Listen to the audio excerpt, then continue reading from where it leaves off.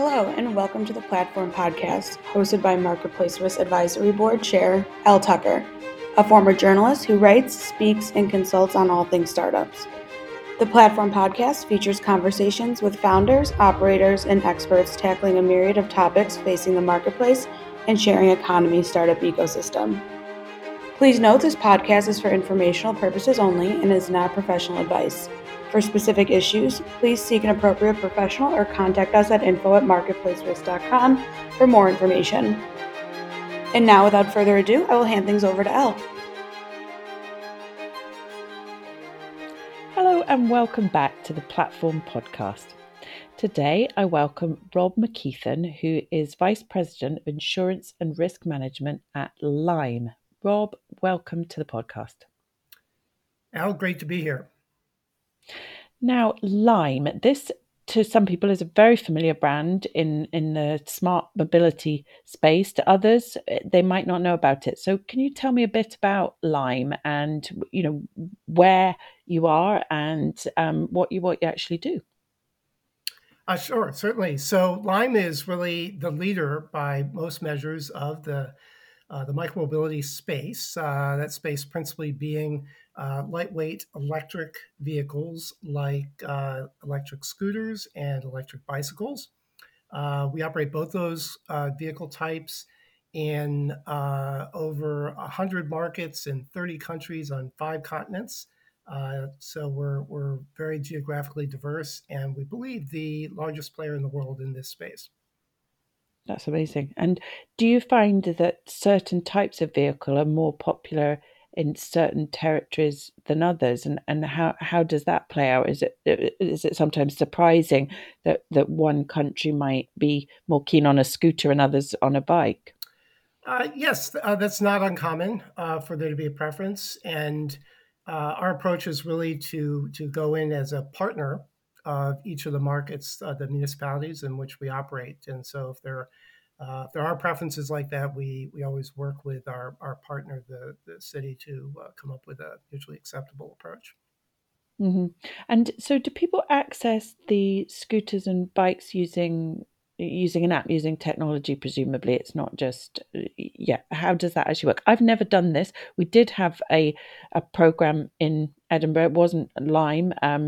I think it worked with varying degrees of success here. I think sometimes some cities don't quite get on board with it, but how does that process of using the app actually work? Yes, it's actually very simple. So you open your smartphone and go to find the Lime app in the App Store. You install that on your phone, and there are a few questions. Typically, we for brand new customers who have never used our vehicles before, we have a tutorial that gives you the information you need to use the vehicle safely. As well as information about any rules of the road or guidelines that might exist in the particular location where you're located. And presumably this, helps people to, get around when they maybe don't have a car. So it reduces the amount of cars maybe in the sort of central city area. And, I presume it's fairly democratizing in the sense that I imagine that if you're just using these modes of transport and on an ad hoc basis, it wouldn't be too expensive. Are these some of the objectives that Lime has when doing this? Absolutely. So our one of our principal goals is to improve mobility in each of the markets where we operate. And typically we do that along a couple of measures. We're certainly reducing emissions since our vehicles are lightweight and consume less energy when you use them to get from point A to point B. They obviously, the vehicles themselves do not emit any carbon exhaust. And the vehicles are easily accessible. So they're typically available wherever you happen to be in a given market and ready for your use at a moment's notice. Now, what leads me on to, I suppose, what your role is the fact that these vehicles, they look quite high tech. I've had a look on the website, and I can see that they look very smart. Hence the name Smart Mobility. But they're not peer to peer, so they are owned by the company.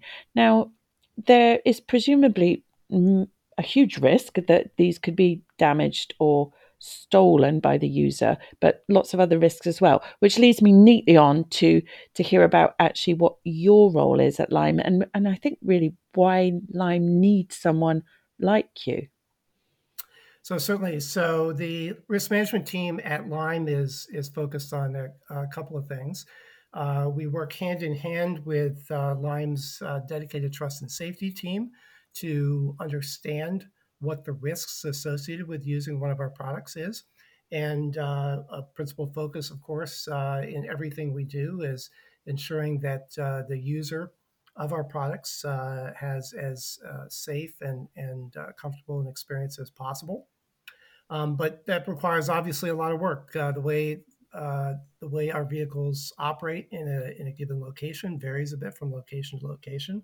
Um, so, for example, cities that have lots of bicycle lanes are represent a different risk profile than cities that don't.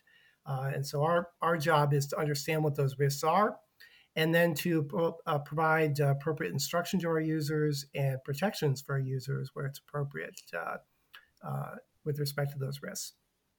So when you go into a new area or a new city, this is fascinating. It must be a really interesting job because presumably you have to assess what infrastructure there is in that city and how it's set up and try and make some assumptions or I don't know, predictions around what the potential issues might be for a user. Is that right? Or have I just completely oversimplified it?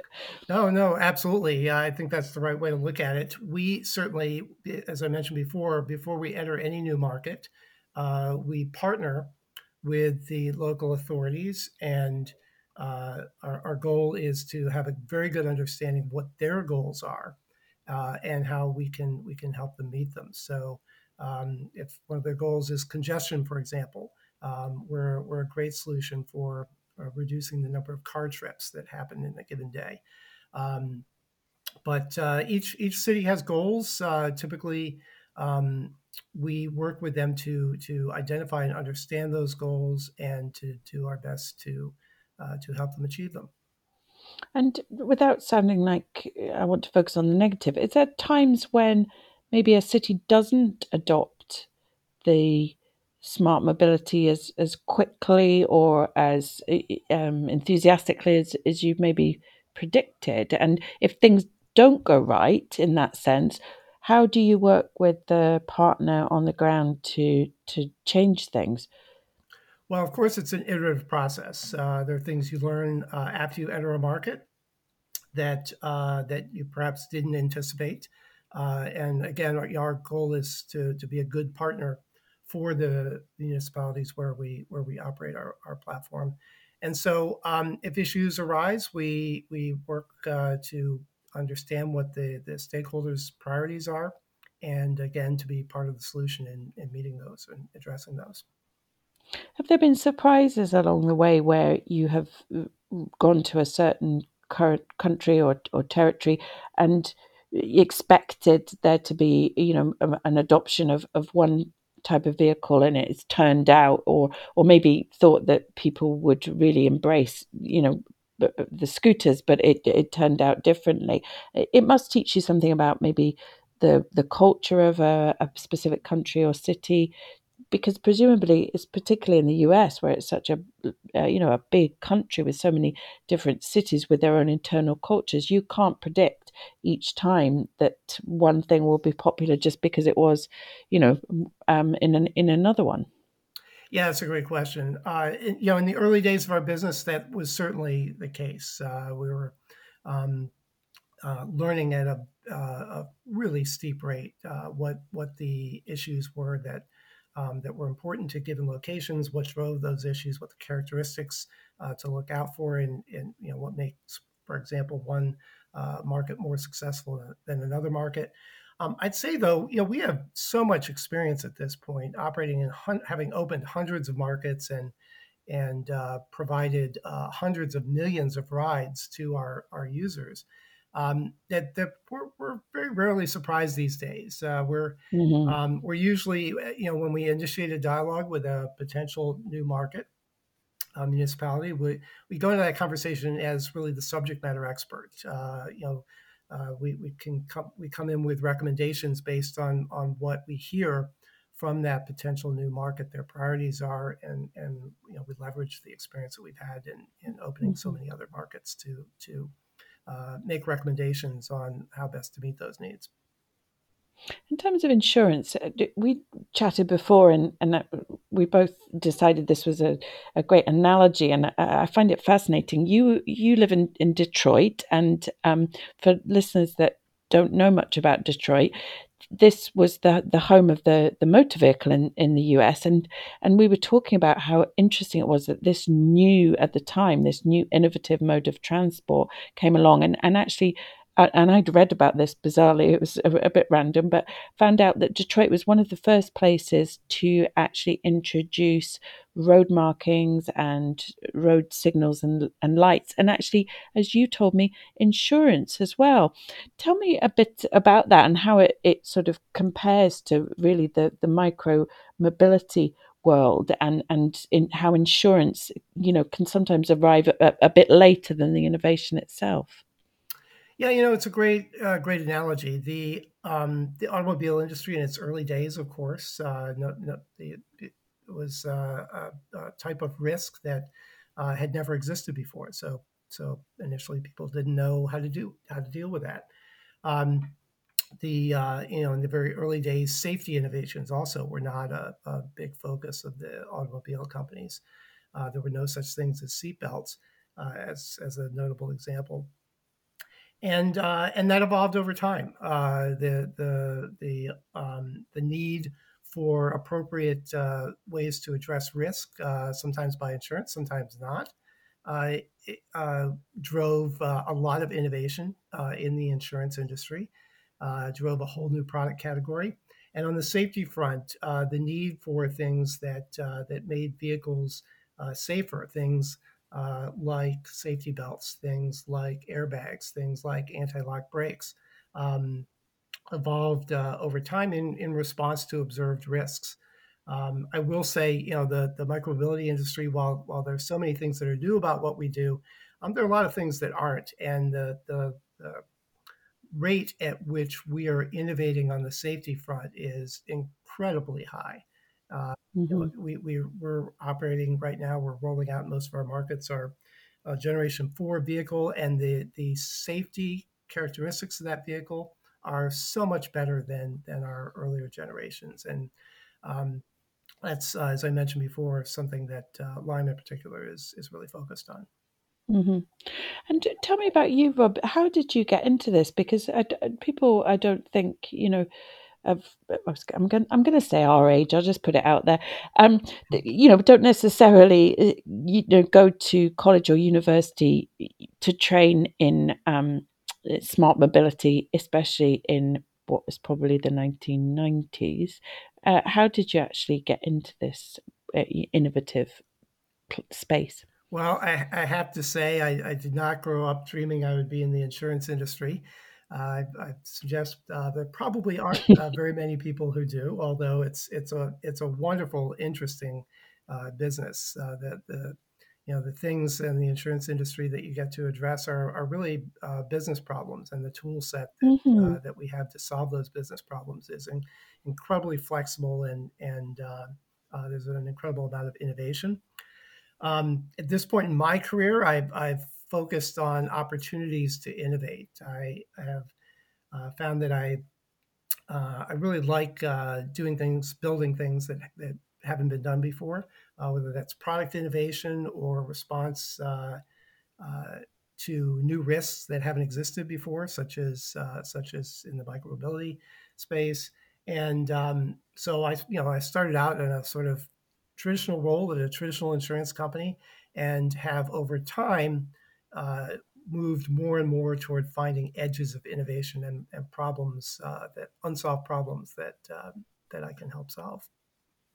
And how does the work that you do with Lime cross over into the broader marketplace, sharing, gig economy space? Because obviously you've been at marketplace risk events, both in person and virtual events, and I think a lot of the things that we've learned from you can be applied to other different types of innovative marketplace or sharing platform.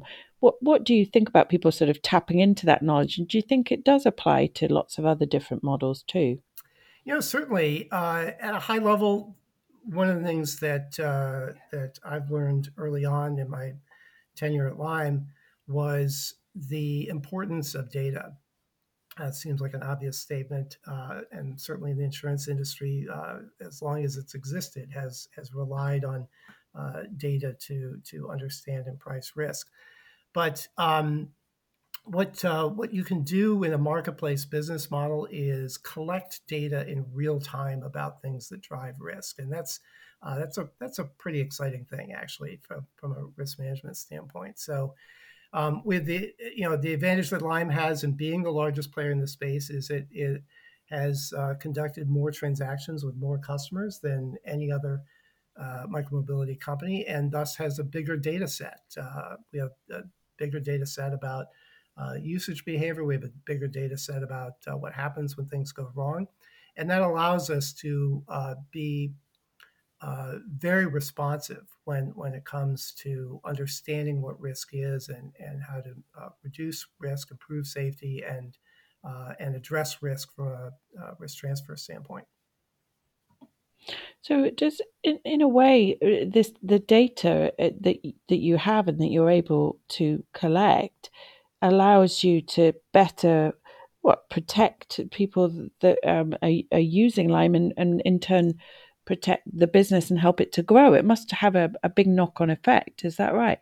Absolutely. That's I think exactly the right way to look at it. The more we know about what happens when people interact with our product, uh, whether it's a good interaction or when something, the few times when something goes wrong, uh, the better we can incorporate those learnings into future iterations of our product and into things like customer communications, uh, and that ultimately improves the risk profile of the business as a whole.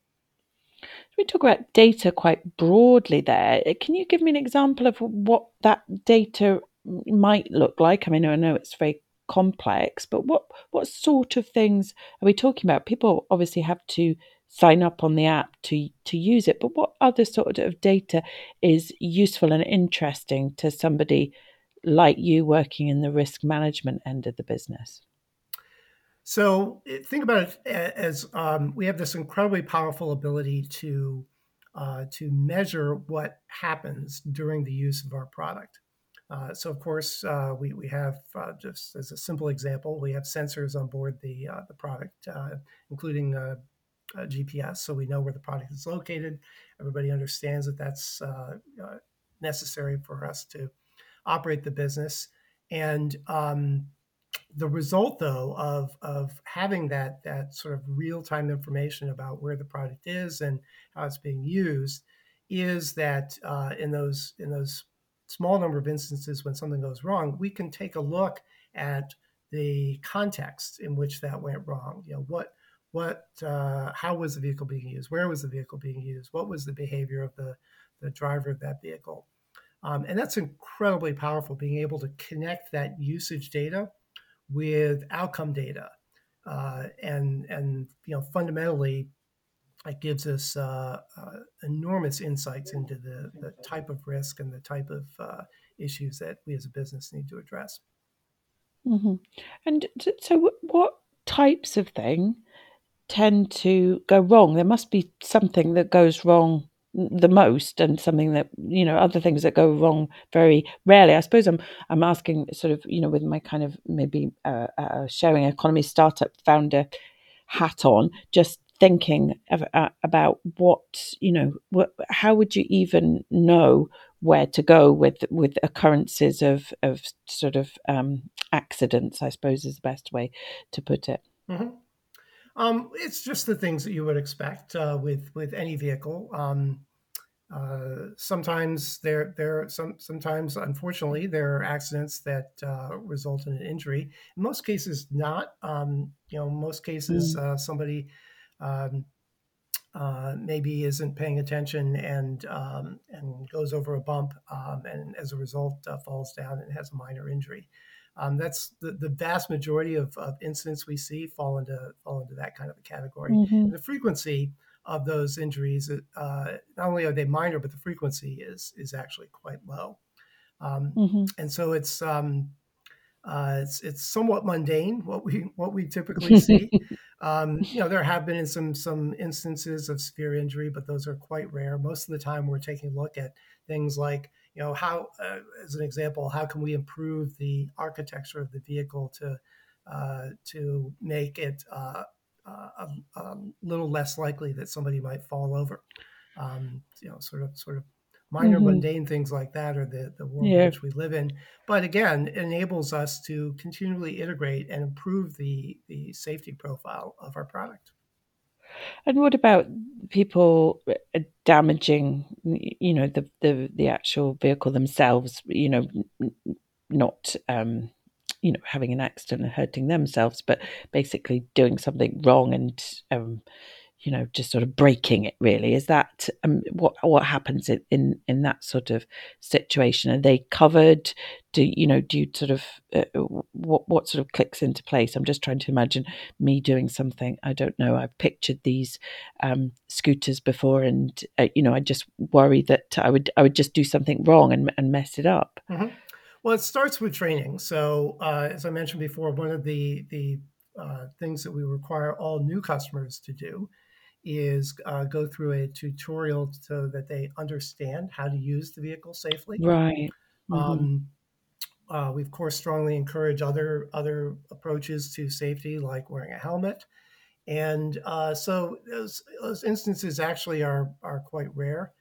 Yeah. Um, and we're there to help you, of course, if something does go wrong. Also, so um, Hmm. the company has, as I mentioned, a trust and safety team. Our first line of interaction with the customer, if there is something that's gone wrong, is typically our customer support team. So we're certainly there in the good times and the bad when our Hmm. customers interact with our product. And things like the tutorial, was that brought in again, I suppose, Detroit style, because people, did things wrong at the start, or was that something that you always considered would be a good idea at the start? Because to me, that sounds reassuring. And now I think, oh, right, if there's some sort of tutorial, maybe I would give that a go, because, that makes you feel a bit more confident. So was it something that was brought in as a response to people really not knowing what to do? Well, I'm actually proud to say it was something our team anticipated as a need before it started showing up in the numbers. We've invested over time in improving customer education tools and also regularly promote them on our platform. So that's one where I think our team did a really good job actually anticipating a need and developing Mm. a solution for it.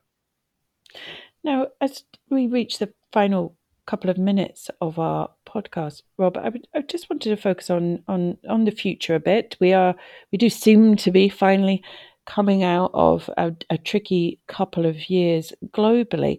How has the pandemic affected the shared mobility space? I know that on a personal level, you weren't obviously able to travel around as much, but in terms of the business itself, has there been uptake, more uptake in this sort of new normal phase as we come out of the lockdowns of shared mobility? How is Lime looking as we move into 2022?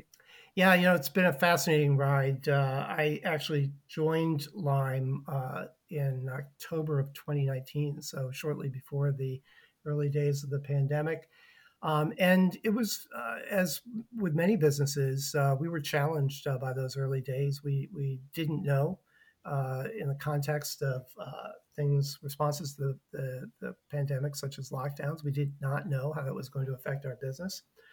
We made some tough decisions in early 2020 to shut down business in most markets where we operated.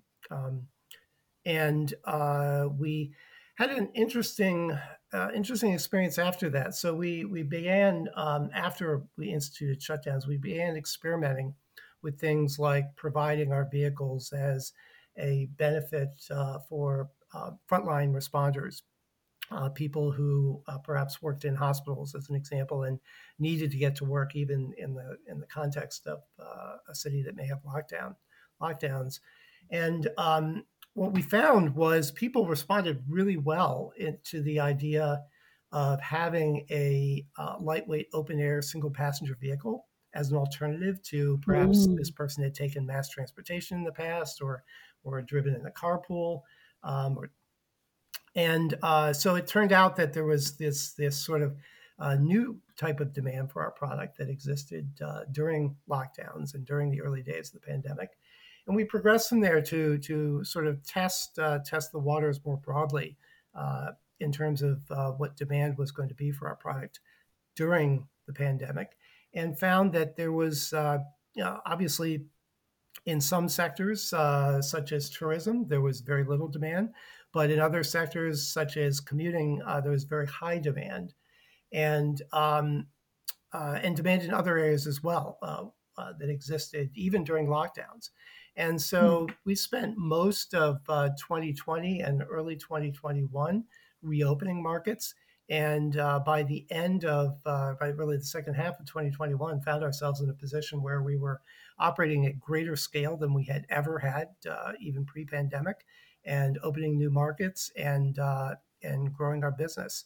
And that's what's amazing about that is that's even in the context of still much lighter demand from areas such as tourism than we had before the pandemic. So we are very bullish about 2022. Our business is on a great trajectory, and we expect continuing growth and demand. That's great to hear. And just listening to these stories of shifts and behavioral changes throughout the pandemic that have led to innovative businesses like Lime to really grow stronger for it. It's great to hear. And Rob, thank you so much for being on the podcast with us. And we really hope to see you at some of our Marketplace Risk Live events in 2022, if that's possible. And thanks for being part of the community. Well, thank you, Al. Very nice spending some time with you this morning. Thank you for tuning into the Platform Podcast. Be sure to check us out at marketplacerisk.com for information and resources to help startups launch, grow, and succeed. And follow us on social media at Marketplace Risk to stay up to date on all of our conferences, summits, virtual events, and more.